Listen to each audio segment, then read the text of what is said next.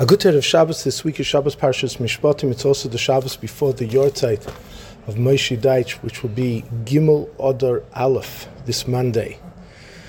And the Torah on this Torah, and all the Torah in this Torah group, is Le'ilui Nishmas Moshe ben Menachem Mendel and Basya. Moshe excelled in Midas Tovis. He always was there to help a friend, to be a sincere friend, a listening ear, oizen shemea. So I'd like to share a Torah which highlights midos tovis, positive character traits. And the pasuk says, "There's halacha kisifka shoir ayivcha aychameire toya." If you see the ox or the donkey of your enemy, and it's lost, it's straying, toya. So the natural inclinations, forget about it. It's an enemy. Disregard it. The Torah says, "Hoshev tishiven Eloi." You should surely not only do anything negative or bad, you have to actually return the ox to the owner, even though he's your enemy. That's the mitzvah. The Turizah of Chassidus Sefer says there's a remez here for how we approach someone who is, you see them doing something wrong.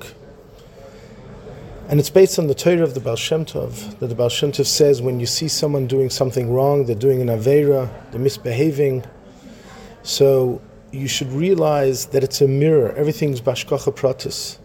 And that negative thing you see in the other person also exists within yourself, and therefore introspection and tshuva is required.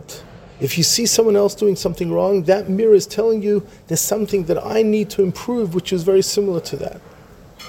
So the Turizov says this concept is merumas in this pasuk.